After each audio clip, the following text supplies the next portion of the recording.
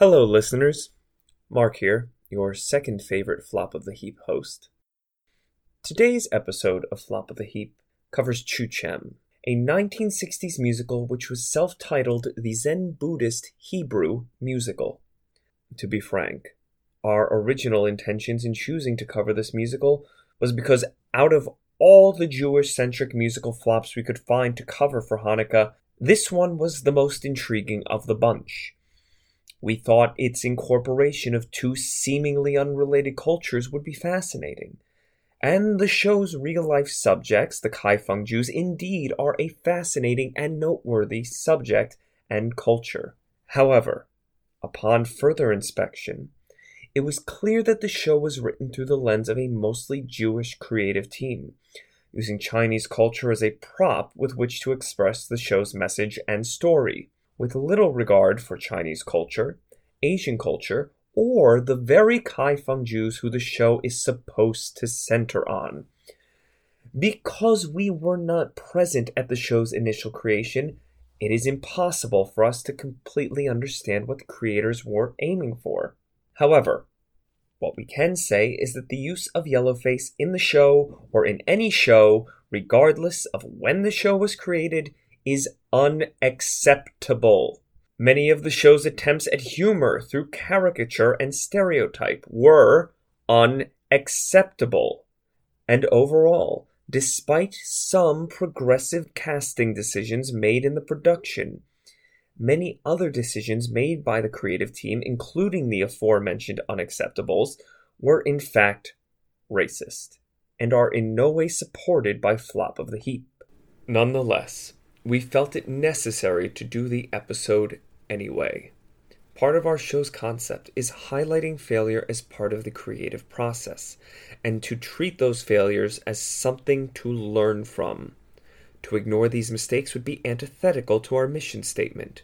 We continue to support diversity in casting and hope Broadway and Hollywood alike will do better in representing Asian actors as well as other minority actors and actors of color in all forms of media, with appropriate representatives at the helm in positions as writers and directors as well. With that, please let us know how we can do better and enjoy this week's episode. I take you to it. Critics are calling Chu Chem cluttered and skimpy, kosher but meatless, a brittle skeleton. Stephen R. Allen of the Courier-Post says Chu Chem is the greatest Chinese Hebrew musical ever written. But as an ordinary musical, it's as interesting as Chinese water torture. So, make sure your wrist straps are tight and don't forget to bring a towel. Chu Chem is dripping its way to you, now on Flop of the Heap. Flop of the Heap's mission is not to bash, rip, pan, grill, or flambe the Broadway productions we explore. Nor are we here to put performers and other artists down. We are merely here to revisit and perhaps breathe new life into Broadway musicals which would otherwise be lost to the ages. Finding enjoyment in the goofy, The absurd, the triumphs and foibles that come with making professional theater and art in general. We recognize that performers, technicians, directors, choreographers, producers, writers, and staff poured their life and soul into these shows. And that no single individual is responsible for the fate of a flop.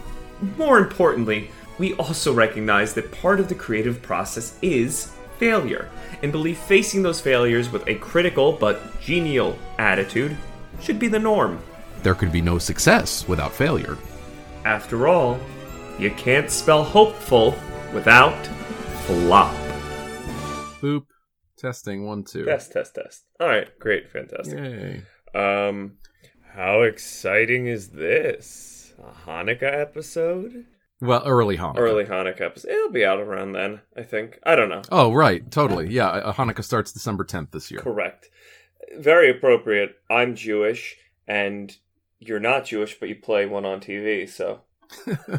I'm not Jewish, but I can play one. Yes. Have I ever told you about my brilliant Hanukkah entrepreneurial idea?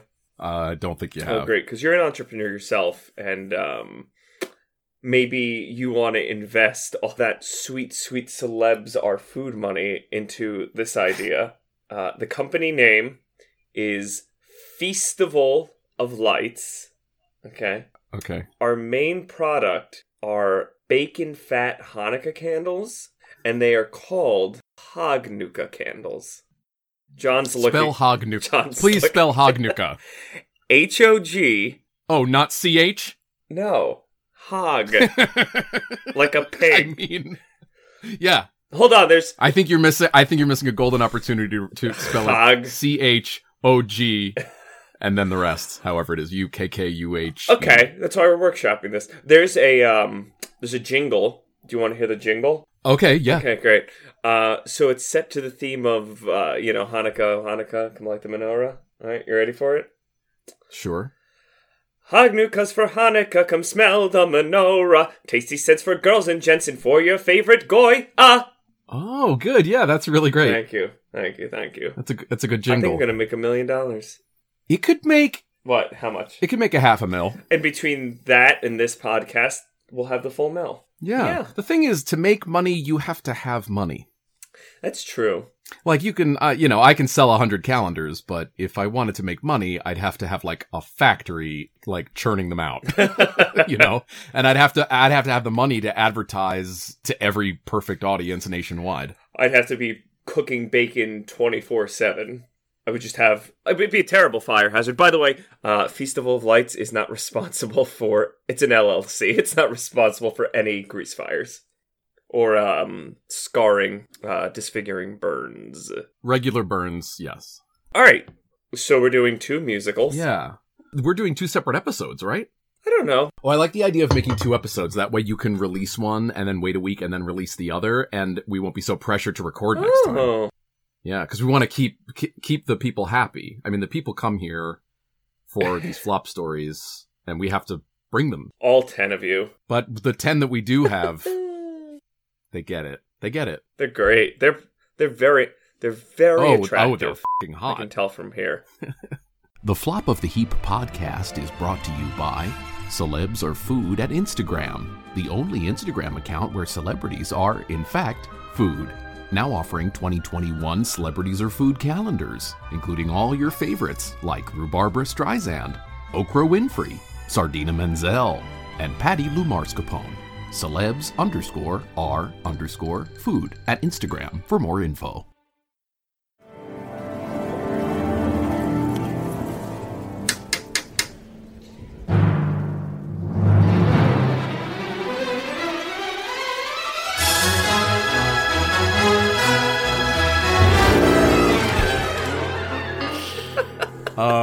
So we're going to start with a show called Chu Chem, ladies and gentlemen. Speaking of, keeping it in the theme tonight. Oh, I got to tell you, before we even begin, the saga of trying to listen to the demo CD for Chu Chem. Is it cast singing, or is it the composers at a piano? What's the style of the... It's a small cast, but that's not the point. I mean, it was awful. In the end, it was all completely not worth it. But I bought the damn thing, and I thought it would get here before I went away for Thanksgiving, and then it didn't, and we came back, and we thought we were recording the next day, and I take out the CD. First thing, I'm so f***ing angry. I take it out, and it's not Chu Chem. The cover says Mata Hari, which is a different flop yes, musical. It's on the list. Luckily, Amanda, in her brilliance, says, why don't you open it up and just make sure. Yeah. Sure enough, both musicals were burnt onto the same CD. So we're good there. I then proceed to go play it on my computer and realize, for the first time in my life, I have bought a laptop that doesn't have a disk drive. You didn't realize until now. How long ago did you buy the laptop? About a year. This is your first reason of using a disc for anything. Wow. Yeah, I really miss having a disk drive. I mean, I have lots of stuff on disk. So I knew I needed like an external because I was going to have to rip the damn thing anyway. So I ordered one. It's not supposed to be there for like 2 days till after we're supposed to record. And I'm like, god damn it, what are we going to do? I start calling around to all these electronic shops. Either no one has it, they don't answer their phones. Some guy was like, I have a flash drive. thanks. I don't know what you think that does. I mean, for maybe me. he meant like you buy an external hard drive or place to store. But I explained to him what I want. He said no, but I have a flash drive. I don't know. Who cares? Well, it's about as close as you can get in 2020 to It's true. someone selling you a CD player. We walked to Sears. Disgusting, horrible Sears. No luck there. God, that place is a dump. We walked to Five Below. No luck. We even considered going across the street, and we would have if it would have been in stock. We were like, we've been talking about buying the new Xbox. If GameStop by some miracle has it, I'll pay $500 to listen to this CD. Of course, out of stock there. And then as we're walking back, we pass this like discount store that sells everything under the sun. And we walk in, and sure enough, behind the damn thing is a $40 boombox. I buy it. Oh, amazing. Yeah, I buy I it. really need to get one. I don't have anything that plays CDs or DVDs at the moment. Well, don't worry. The story ends. You can have it. I buy it. We come back. I shook us some nice little cocktails. We put our new couch together while listening to the god-awful demo CD of Chu Chem. So sorry. We do this stuff for you, folks. We torture ourselves so that you can be entertained. I hope you appreciate this. Well, here's the real shit show. That external showed up a day early. I didn't need to. It showed up the next day. I didn't need to buy that CD player. So what I'm asking is, does anyone need a $40 boombox? Oh, I'll take it, dude. Yeah, all yours. Oh, I will. Does it work? Yeah. I will 100% take it. I have my original Broadway cast recording of Flahooly right here. Oh, you got it? Yeah, I found it. I found it on a stoop. Oh, right. I forgot that was Flahooly. That's insane. People, I live in Brooklyn, and people here leave things they don't need anymore on their stoops. And it's a perfect idea because you could be walking down the street and it's like, oh, I need a picture frame that's that exact size. Or, oh, I've been meaning to buy that book. Or, oh, and it's just like free stuff all over the place. It's great. Sometimes your gay great uncle dies and, Flahooly ends up on the third step. That's fantastic. Yeah. Should we dive into this monster? Yeah, so folks, we're trying something a little bit different. These two shows don't have a ton written up about them, so Mark and I decided to kind of split them into mini episodes. But what we did is Mark researched Chu Chem, and I researched a different show called The Education of Hyman Kaplan. And no, yeah, it's The Education of H asterisk Y asterisk M asterisk A so on. Asterisk, yeah, that is true. These are both interesting, but we don't know if we had enough material for a full episode. So, I didn't do any research on Chu Chem, so I'm going to ask Mark to tell me all about it. I cannot wait. And then we did the opposite with Hyman Kaplan. So here we go. Mark, are you ready to delve right in? Give me 3 seconds to make sure that my gain is where I want it. Mm-hmm. Okay, now I am ready to talk about Chu Chem. Okay, first of all, Mark, please spell Chu Chem. CHUCHEM.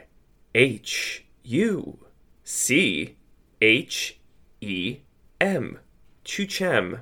2 words. Can you use it in a sentence? I cannot. Question number 2. What the is Chu Chem? It's actually a play on words. Chu Chem is the name that the main character is given by a prince. But if you read it the Hebrew way, with the CH being chaz, it's chochem, which is wise man. Oh, okay, wise man. When did it open? So the show opened up, first of all, in Philadelphia at the Locust Theater, November 15th, 1966. Closed 4 days later. The show then went on hiatus for 23 years? 23 years. Well, they just, made some minor adjustments. Some minor adjustments. 23 years later...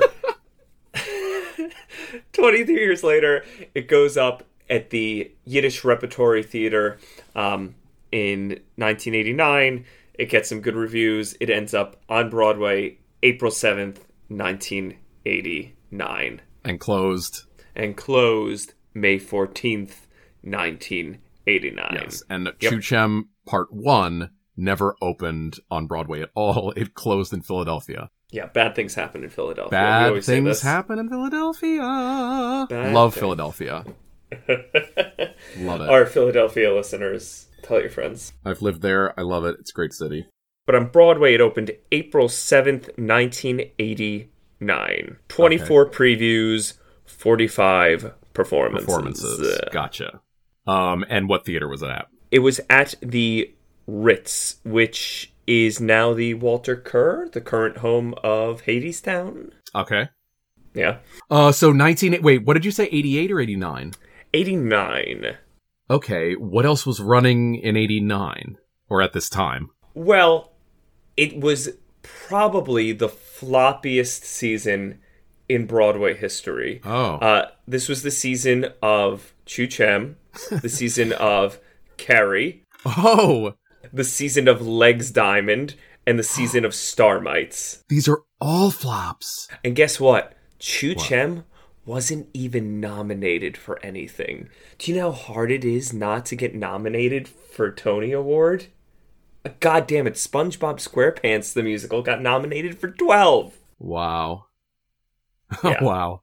The reason the demo even exists is that it was just recorded by very quickly by the composers and a small cast to hand out to the Tony Awards people to get, some recognition, because almost no one went and saw it. So let's continue on with our I could have Googled all night segment. Okay, yeah. Who wrote the music and lyrics?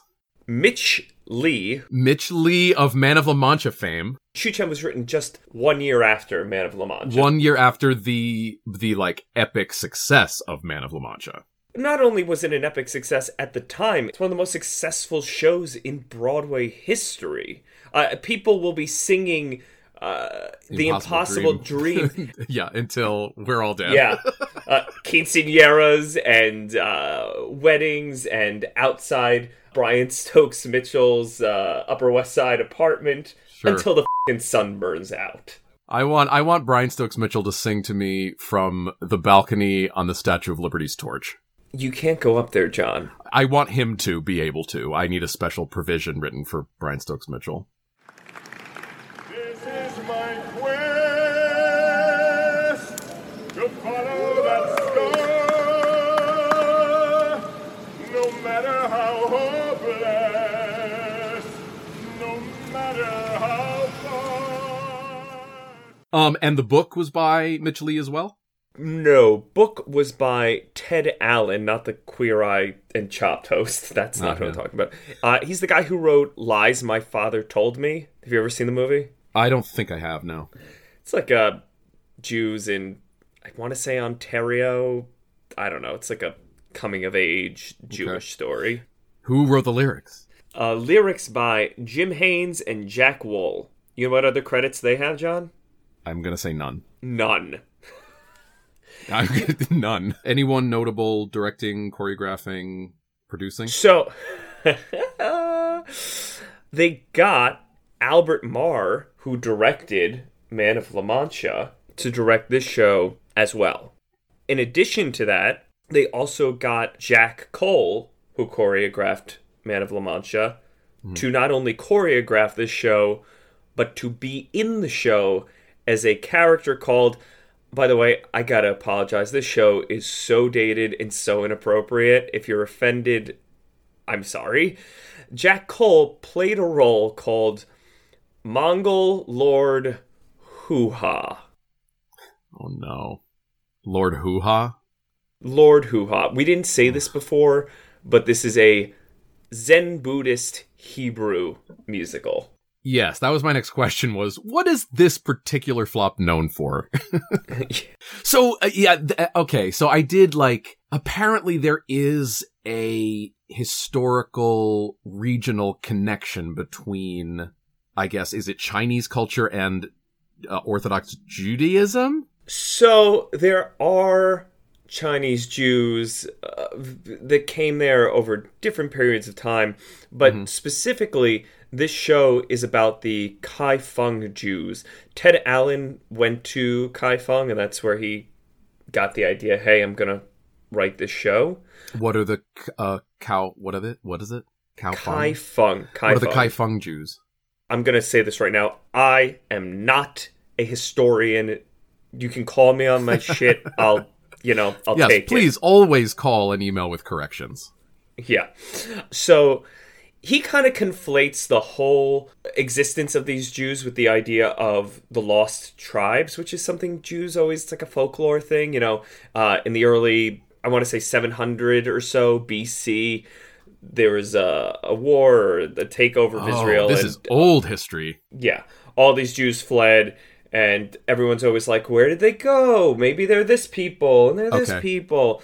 But the truth is about that whole idea is it was probably, a lot of historians would claim, created by mostly missionaries. They would come to an area, they would go, oh my God, you're not going to believe this. You're the chosen people. You're the missing tribe. And oh my God, have I got something to tell you. There's a part 2 to the Bible. And then would try to convert them. It's kind of a less bloody way of converting people. But the Kai Fung Jews very likely are not a lost tribe. By all accounts, they came to China around 900 AD. They're probably Mizrahi Jews. They probably came there from India or maybe Persia. I was telling my mother about this because she loves history.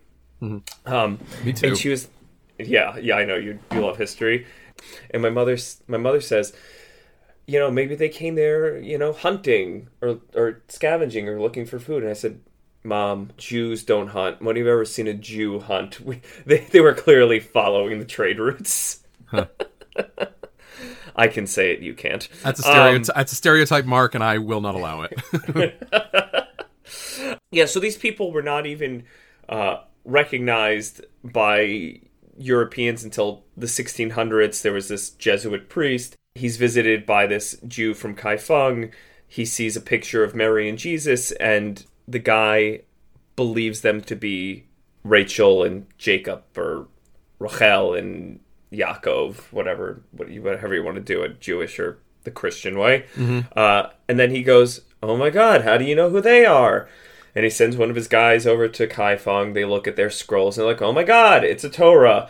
Oh my God, it's lacking these little things that show you how to pronounce a vowel that are relatively new. It must be a very old Torah.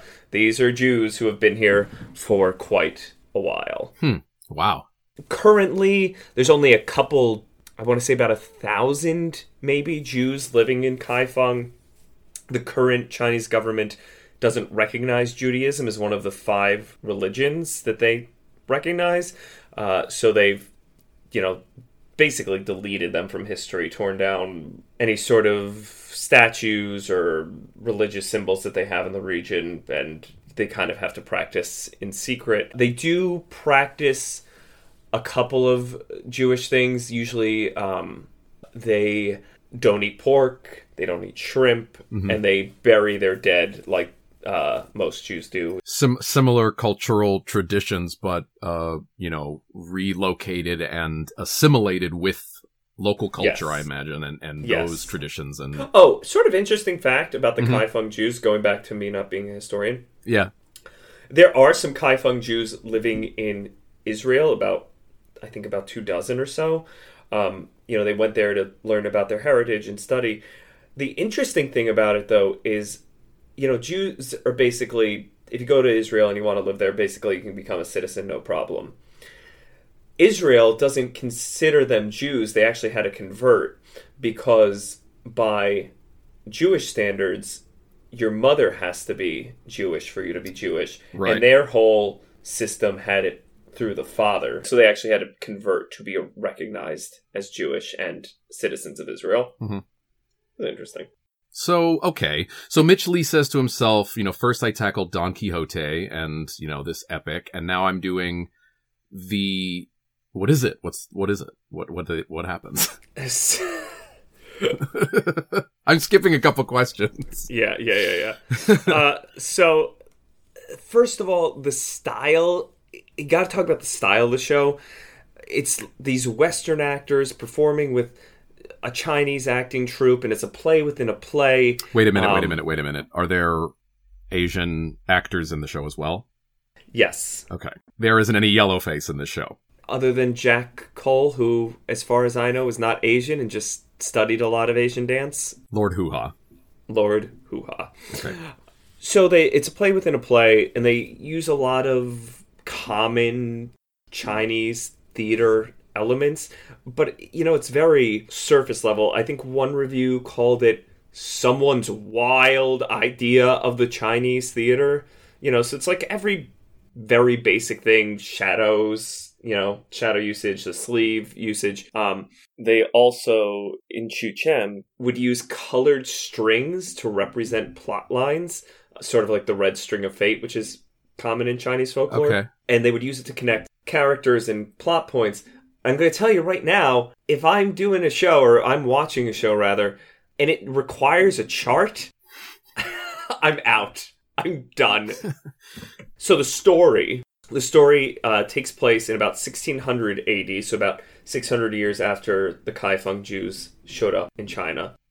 It's a Western father, who they call Chu Chem, or Chochem, a mother, Rose, daughter Lottie. They're traveling in search of the Jews who supposedly passed through there in 1000 AD, 600 years earlier. As a scientific expedition, as like a personal journey? Why? Personal journey, but also to look, for some reason, simultaneously look for a suitor for their daughter. Because you gotta have a love story, or it's not good. Side plot, yes. The young prince in China falls in love with her, but the daughter is a feminist, and they describe her in the show as, quote, the daughter of the future. They describe her as the daughter of the future as her nickname? Yeah, I guess I don't know. It sounds like an ad, like for a car. The car of the future. They call her, in one of the reviews, a regular Connecticut yenta in King Ming's court. So she's betrothed. No, the prince is in love with her. Her issue is this prince is living the prince lifestyle. He's got his concubines and his 4 wives, and she's like, no, I am woman, hear me roar. I'm not putting up with this shit. Okay. You want me, you gotta get rid of the concubines and all the other wives. Story happens. In the end, the prince decides to give up his princely ways and give up the concubines. He marries the daughter, hooray, who doesn't love a wedding.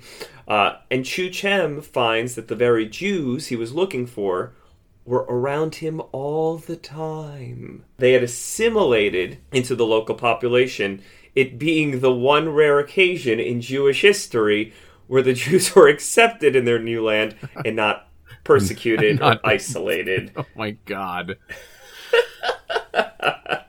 And that's the end. But it's sort of to bring up this question of, is that a good thing? And that's the one thing I like about the show. It leaves you with a question. Okay, so you set up a framework for a interesting historical story of a powerful woman, which is, a plot we like. Yeah. What happened? Who is in the cast? Anyone we might know? Oh, great. The original production had Menashe Skolnick. He's a big Yiddish theater person. They originally wanted Zero Mostal, but he got cast in something stupid called Fiddler on the Roof. I mean, idiot. Could have been doing Chu Chem. He made the right move. Menashe Skolnick, he's a very famous Yiddish actor. He did the Goldbergs, not the TV show, but the old radio play for 19 years. Molly Picone played the wife. She's a silent film actress. She was the matchmaker in the Fiddler on the Roof movie. Okay. If you remember her. Yeah.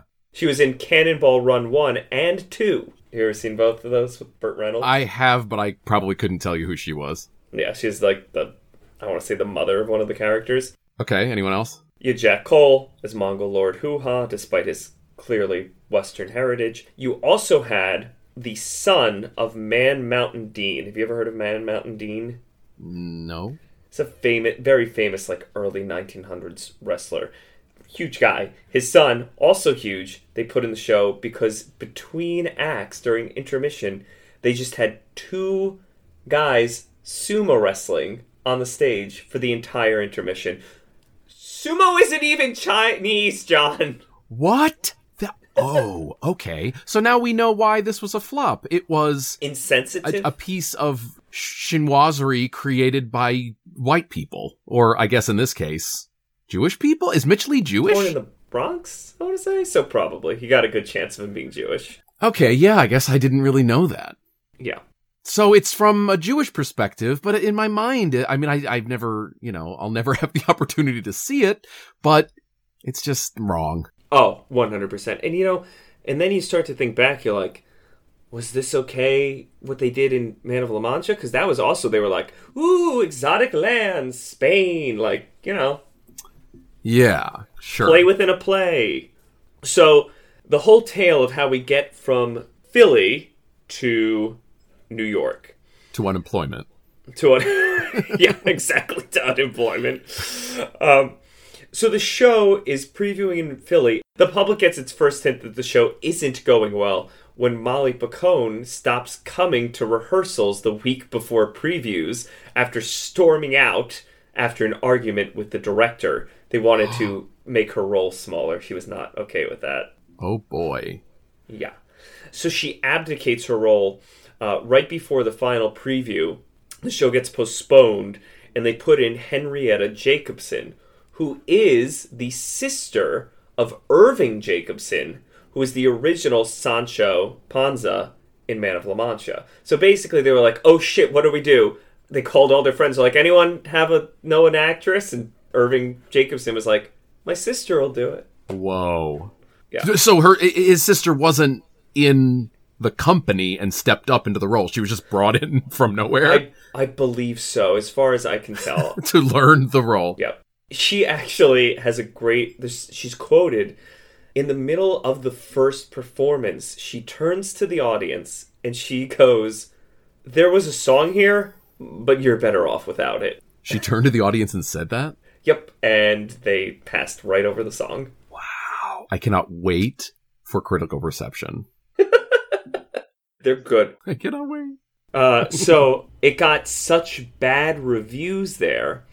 Specifically, a review by Mr. Ernest Shear, I believe was the name, were so scathing. Things like, this will be a mini critical reception. Okay, hold on. We have to make a new sound effect for mini critical reception. Hold on. It's a mini critical reception. Yay. Ready, go. He called the show confused and tasteless. He called it thoroughly unpalatable, like blintzes and soy sauce. And most... That just made me a little nauseous. Most memorable quote from him, he called the show The King and Oi! The King and Oi! Oh, that's good. Maybe he only gave it a bad review because he had that perfect title. Like, maybe it was a perfectly fine show, except he had that pun, and he couldn't not have that be the title of the article. So he just had to write a pan, because that was the title. The King and Oi. It's the most brilliant thing that's ever been created. And now, this. What's wrong with you? You look like someone bopped you in the babka. I just can't find the hook for this Chu Chem review. Writer's block has got me bang right in the kishkas. What you need is something scathing, but fun. How about wordplay? Everyone loves wordplay. Something like, Fiddler in the Rough? Nah. Sound not too specific. Nah. How about the Mikado? Nah. Needs more fusion. A little Jewish, a little Asianish. Something like, Milk in Hanoi. Shangri-Latkas? Flower Deedle Deedle Drum Song. Madam Schmaltzfly. What? Because instead of butter, we use chicken fat. Oh, nah. I can get it for you who wants sale. Why is it all Miss Saigoy. Yen. Toll. Can you hear me? The Knishanai? Ooh, Pacific Oiviches. I got it! The King and Oi! Ah, that's it. Oh, you did it, you magnificent mensch of a Manchu. We did it. We did it. We did. And that's the story of how Philadelphia Bulletin critic Ernie Shear went from schmear to top tier. Good night, folks. The show opens on a Tuesday. It closes that Saturday, a week before they're expected to close. Basically, they say, we need to start preparing for our Broadway run in January. They had a lot of preparing to do because it took another 26 or so years before it actually moved to Broadway. Okay. So here's how this all happened. Hold on. Are you playing any of Mitch Lee's Suburb of a Future commercial on here? Yes. I was actually about to get to that. So, around 1989, a little bit before that, Mitch Lee decides, I still have this white whale to catch, and its name is Chu Chem. Now, between the two iterations of Chu Chem, Mitch had two other flops, Cry for Us All, which I really don't even understand the plot of, and it's on the list. Is it on the list? I remember seeing it there, yeah. Oh. We made it, we're slowly adding names to a list. Oh, yes, you at home, you can reach out to us at, what's our email, Mark? show@flopoftheheappodcast.com. And you can request that certain flops be put on the list or ask if they're there already. So his other flop during that time, this is a one-nighter, one of the other biggest flops in Broadway history. Do you know what it is? Wait a minute. Cry for Us All? Cry for Us All lasted a few days. Okay. He had another flop. It lasted one single night. And what was that? It starred Yul Brynner. You have any idea? I don't know at all. Home Sweet Homer? Yes, I've heard about this one. Yeah. Home Sweet Homer ran one single night. I think the closing notice was up before the curtain even fell, and it's a musical adaptation of The Odyssey. I love the name, though. Great name. Look at the closing notice while you're still finishing Act 2. That's so sad. That's so sad. That's when you turn to the audience and you go, there was a song here, but I don't give two shits. You walk off left, you cross through the hall, you see the notice, then you go back on stage for your next entrance, and you are checked out. Yep. In addition to those two flops, he also produced. Mitch decided, let's do some producing. Okay. His production company put up 4 shows in its life. A flop revival of Mame, a flop revival of The King and I, Chu Chem 2.0, and a failed Man of La Mancha revival. Whoa, really? Did Mitch Lee die penniless? Maybe that's why he had to open up Jackson 21. Maybe. So about the time that Chu Chem 2.0 happened, he started buying up land in Jackson, New Jersey, which is one town over from I was born and raised. It's near Six Flags Great Adventure. Yeah. And he decided to start what would you call that? A development project? A housing? A real estate project. It had the layout and the sort of setup of a retirement community, but it was not age-based. It was based in not being a shitty person. My name is Mitch Lee. I'm a dreamer. I was born in Brownsville, Brooklyn. I dreamed of getting out. I dreamed of going to college. I joined the Army, got the GI Bill, and went to Yale. I dreamed of composing a Broadway musical. I won the Tony for my Man of La Mancha and The Impossible Dream. Then I started to buy land at Exit 21 on the I-195 at Jackson, New Jersey, between Philadelphia and New York.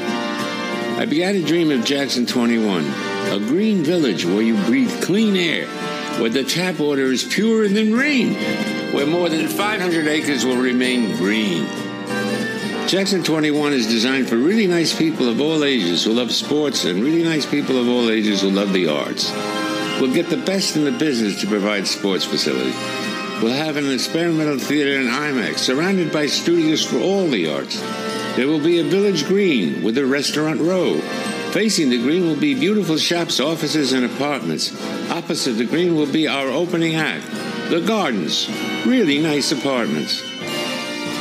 If you are interested in a shop, restaurant, office, apartments, townhomes, or whatever, and you are a really nice person, please contact me at jackson21.com and share my dream. If you're not a nice person, please don't call.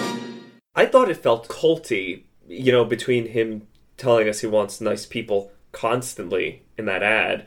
And also it's like, we're going to have this and this and we're going to have shops and theaters and you're never going to have to leave. You can stay here forever, kind of that thing. But from that ad, he's like a really sweet old guy, so. Oh, I'm sure. Yeah, no, none of us are bashing Mitch Lee here. Well, and that's the thing. I mean, the man wrote The Impossible Dream, and he'll always get royalties for that song, regardless of whether a production is currently happening of the show.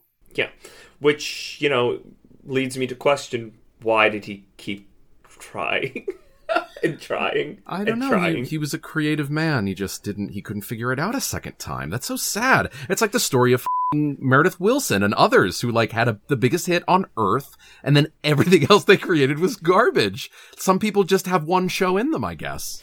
His whole career was backwards. It started with a huge hit and then just went the opposite direction. Yeah. So I have this quote from him in 88 or 89. He says, "It all started when I was approaching my 60th birthday. I was thinking about what I hadn't done in my life that I wanted to do. Aww. One thing was to play my music in a jazz band, which I eventually did at the Metropolitan Museum of Art last year. Oh. The other, yeah, it's cute.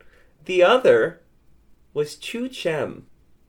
He goes on to say, "Chu Chem was never finished in Philadelphia. We knew what was wrong.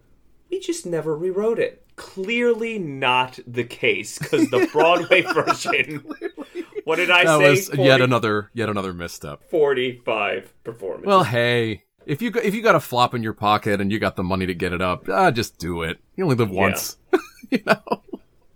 So the show opens March 1989 off Broadway at the Jewish Repertory Theater, starring Mark Zeller as Chu Chem this time.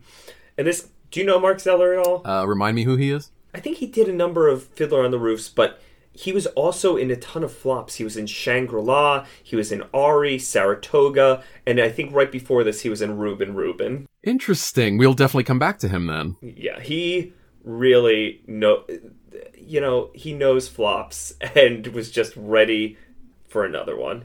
He was there. He was just there. I keep going back to thinking about running down the hall for a quick change and seeing the closing notice. And having to finish the quick change. I'm going out there half dressed. I could just leave my pants off for this one.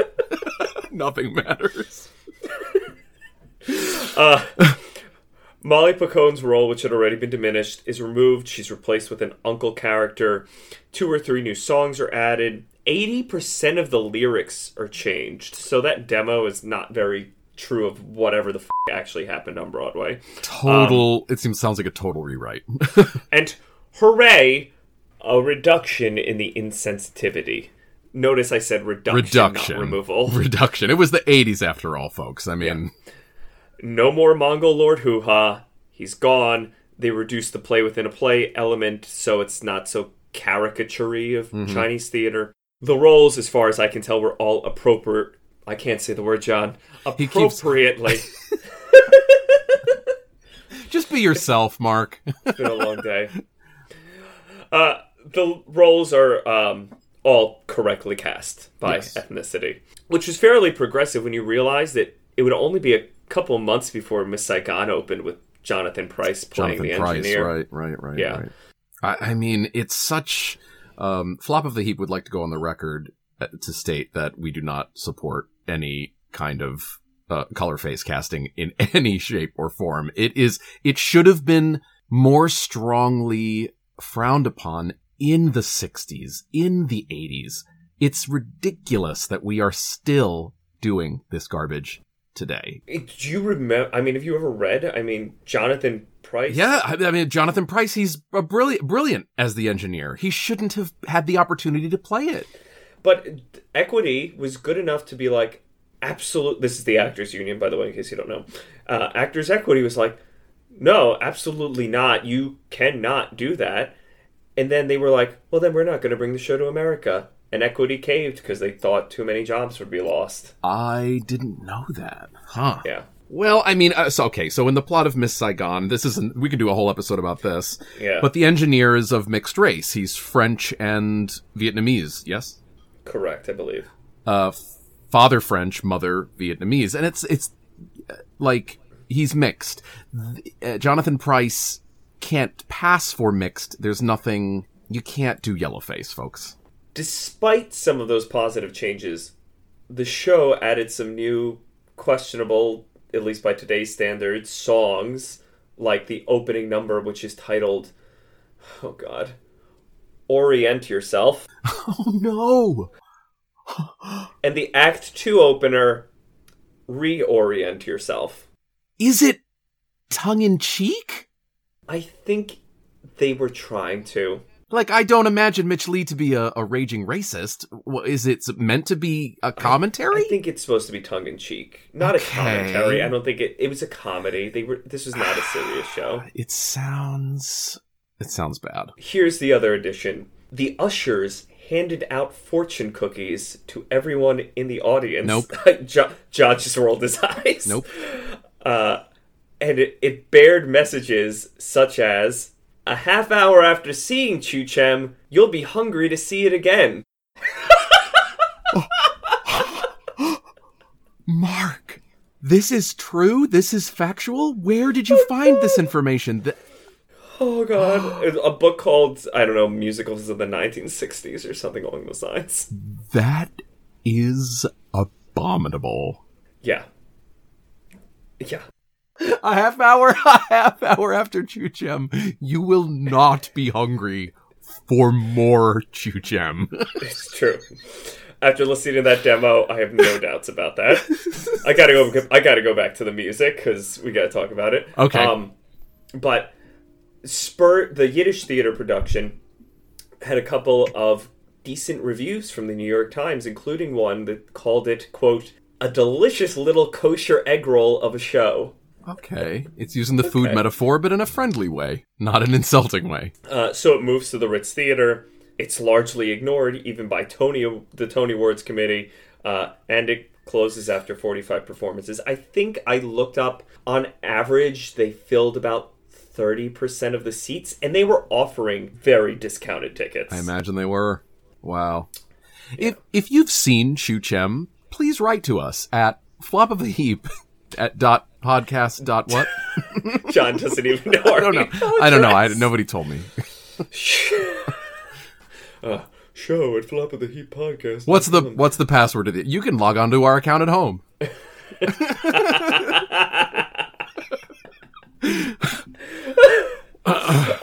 Okay, I want to go back to the actual music of the show. So that demo was just unbelievable, and I think 50% of what was on that demo was cut by the time it got to Broadway in '89.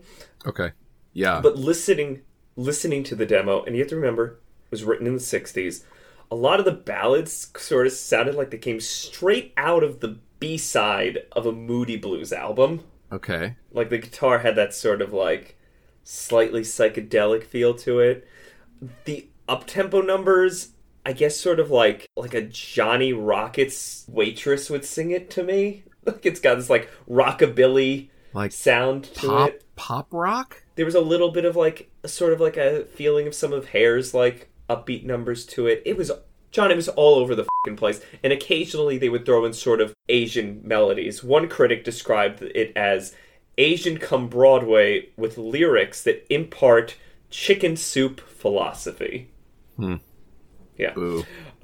Here's that chicken soup philosophy for you. Some lyrics.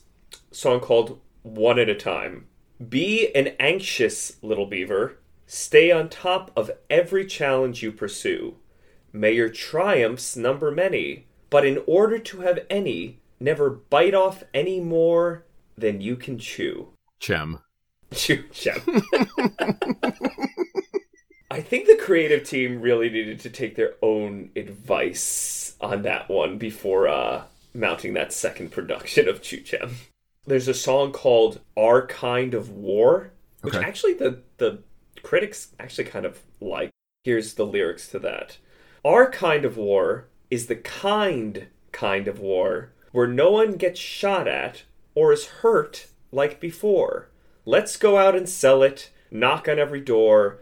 The whole world is waiting just for our kind of war. Based on where it was in the production, I think they're sort of saying, there's the whole assimilation aspect to the show of, is it good if you're assimilated, because people accept you, but then you lose your culture, what's that balance? But I think they're sort of saying that the new kind of war is kindness to assimilate people so they become you. Well, to describe assimilation as a form of peace is a good message, isn't it? But, at least for Jews, maybe it's because it's been so common in our history, to lose the Jewishness is also seen as a negative. So I think that's the whole thing. It leaves you questioning, is it good? They weren't persecuted, but they've basically disappeared. The whole culture. Mm-hmm. I don't know. It's a question mark. All right. Are we ready for the true critical reception? Because this is good. Yes. Okay. Ladies and gentlemen, it is time for critical reception. All right. I cannot wait. I think these critics write such perfect, witty, ridiculous reviews. These are some of the best I've seen. I cannot wait. So let me just point out, because the show was in Philadelphia, originally a lot of these reviews are going to be from New Jersey and Philadelphia. Got it. Frank Brady of the Asbury Park Press. We know the Asbury Park Press. Okay. I've been reviewed in the Asbury Park Press. Called the show kosher but meatless. Quote. Meatless. No one has ever described a Broadway show as meatless before now. Quote, it is a kind of kosher chop suey, and they are going to have to mix in a lot more meat if the producers hope to stay on the Broadway menu. Oh, okay. Wow. Yeah. He called it cluttered, skimpy, and a brittle skeleton of a show. Stephen R. Allen of the Courier Post. Chuchem is the greatest Chinese Hebrew musical ever written. But as an ordinary musical, it's as interesting as Chinese water torture. That's not interesting. That's painful. Yeah. It's psychologically painful. Yeah, but to say it's uninteresting... You're right about that. Yeah, it's definitely not uninteresting. Okay, what else have we got? Robert Feldberg of The Record. No, we're hearing some new one. We're going to hear some boys that we haven't heard before, because it's in New York. It's all Clive Barnes and Walter Kerr. Yeah. He titled his article, Fiddler on the Hoof, Chinese Style.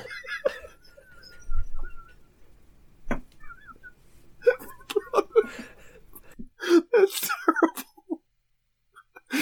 Give me more.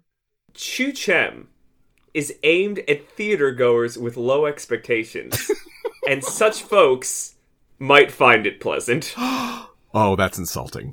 That's how he ended that article. Yes, I'm all about it. I get such joy from this. Any other good ones? That was good.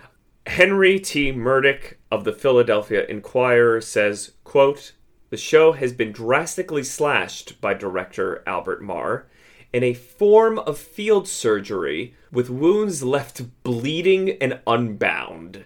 It's gruesome. Yeah. Almost as gruesome as Chinese water torture. Yeah. We have to move on to, John, is the show going to work today? Is Chuchem going to work today, Mark? For the first time, I'm going to say absolutely not. No way. No way in hell. I don't think anyone wants... Good. Mark, for once you're right. Thank you. Kaifeng Jews, interesting history topic. Don't know that I would make a comedy musical out of them. Don't know if I would either. Boy. Ken Burns might do something interesting with it. Oh yeah, I'd watch that. I'd watch the hell out of that. If I heard Ken Burns was doing a musical on Broadway, I would want to see it. Do you think it'd be good? No. No, I do not, and that's why I would want to see it. Well, that's Chu Chem. That's folks. That's in a nutshell. That's you in a nutshell. That's a fortune cookie in a nutshell. Let me say something nice, just maybe. No, don't say anything nice. I'm sorry. Come on. So we said that we were having trouble finding information on these shows. We wanted to go to the Performing Arts Library at Lincoln Center, but because of COVID, they're starting to close off people from coming to do research again. So they need your help. They're a great organization. If you want to donate to the New York Public Library System, you can do so by going to www.nypl.org/support/donate. Yeah, support all your artist friends right now. If you donated 6 months ago, please consider donating again. Things aren't getting better. For anyone. No. For Jeff Bezos, they are. Oh, well, he's doing fine, but he was fine before. Well, I mean, once you have $1 trillion, who needs 8 trillion? John, if Jeff Bezos is doing well, we're all doing well, right? Isn't that how it works? Yeah, that's trickle-down economics. The ghost of Reagan has been telling us about this in our dreams for decades. Oh, boy. Things are great in America right now. Hope we provided a couple laughs for you on this floptastic journey. Should we stop recording and then start a new one for Hyman? Yeah, signing off. The education of Hyman Kaplan is up next, folks. Okay, stopping. Okay, bye. Stop.